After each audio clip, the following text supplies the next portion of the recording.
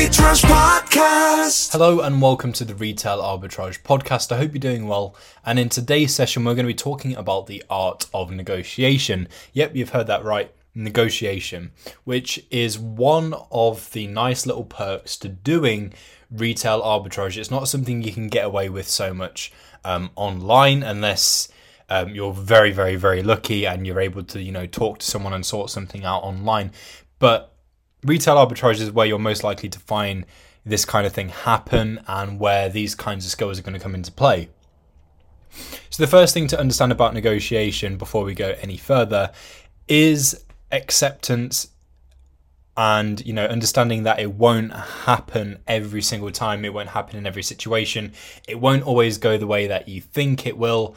Sometimes it will. Sometimes, you'll be pleasantly surprised and it will go even better than you thought it would.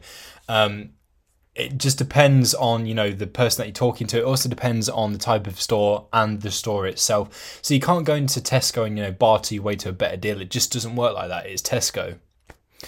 Whereas if you're at a independent retailer or something like that, a smaller one, maybe it's a family-run store or wholesaler or something like that, maybe you'll be able to get away with it a lot more there. And those are the kinds of opportunities you want to look to take, in places like that. Now, the first thing we're going to talk about is who do you talk to? How do you approach them? What do you say? Well, if it's your first time visiting that particular store, of course you need to make sure that the store is going to be one that you're going to revisit. It needs to have products that are going to work out well for you. And again, if you're choosing the right kind of store, then this will be very easy. So how do you approach someone to negotiate?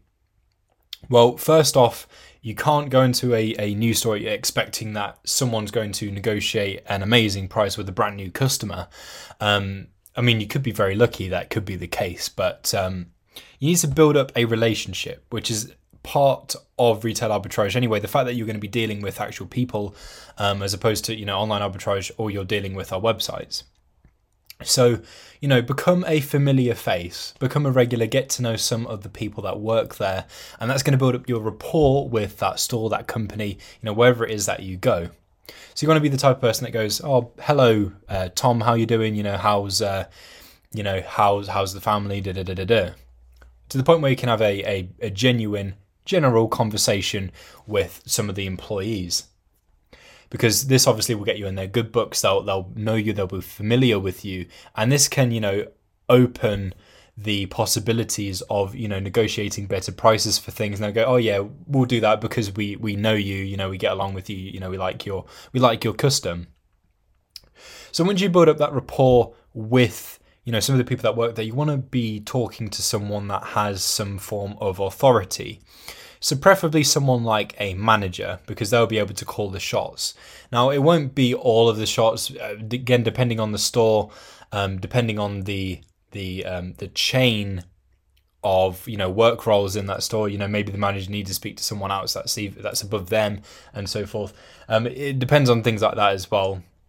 So maybe the manager can put in a good word for you if they need to report to someone that's higher up.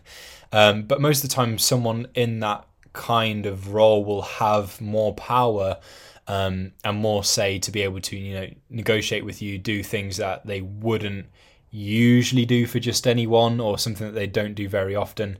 So you want to have a good relationship with someone in that kind of role. And now, how do you approach it? You say, well, I have been a good and loyal customer for X amount of time. Obviously, you guys know me.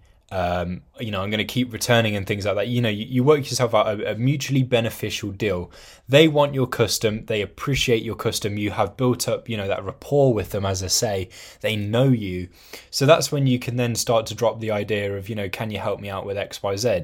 Even if it's not a case of, they can do you a better price on whatever items it is that you're interested in. It could be that they can help you out with other things. So, maybe you're struggling for boxes. But you get on well with the people that work there and they go, yeah, we've got tons of boxes that you can use to, pack stuff up, send it off to Amazon. Yeah, no worries. You don't even technically have to say that you are a reseller. You don't have to technically say that you sell on Amazon or anything like that. could just say, oh, you look, I need the boxes, I have my own business,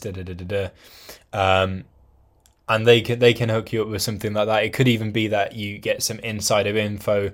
Make sure to check back this time next week because we'll have more of this particular item in stock.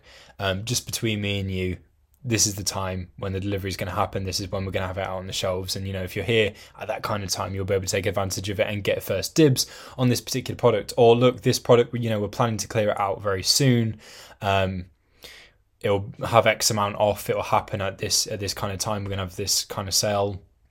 Or we're not going to stock this item anymore. So it can be really handy for things like that. So even if it's not something whereby you get something from it in particular, like a discount or boxes, as I say, just having this insider knowledge can be really useful for you when doing retail arbitrage, because you will then know, oh yeah, I'll go back to this store on this day because they're going to clear this out, or they're going to get this particular product in, and it looks like it's going to do really well on Amazon. I've looked at Buybot Go, I've looked at Buybot Pro, and this item looks to be a new up and coming thing. So you then have that insider knowledge. You're not finding out last minute, and the more stores that you can do this with, the better. Where you can familiarize yourself with the people that work there, the kinds of items that they have. It's just all about talking to people. That's the main thing, being able to negotiate. If you are negotiating pricing, you need to be sensible. You don't want to mug them off, and you also need to have a sense of authority about you. So that way you can kind of demand a price, but obviously don't expect them to fully comply with that. Expect you could get a bit of resistance, and obviously you don't want to rub them the wrong way. So if you propose a sensible, well thought out price, something whereby, I don't know, say the total sum of items that you'd buy from them comes to around, £200, propose something like, I don't know, even something like 190, 180, something like that. It's a little bit, but every little helps. And obviously it's gonna be much healthier for your profit margins, even if it's just a little bit. And that's something that's a bit more agreeable. So, come at them with a sensible offer. Don't mug them off. And also have that understanding that it might not go your way every single time. It might not be what you thought it would be, but on the flip side, it could be even better than you thought it would be. And it's just nice to walk into a store and have that familiarity with the people that work there, and the types of items that you can acquire from that store. So that was just a little talk on, the art of negotiation. Hopefully some of the tips in here have helped you, or even just, giving you that inspiration to go out there, talk to people, get to know people.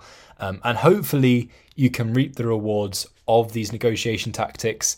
Thank you so much for listening, and I'll catch you next time.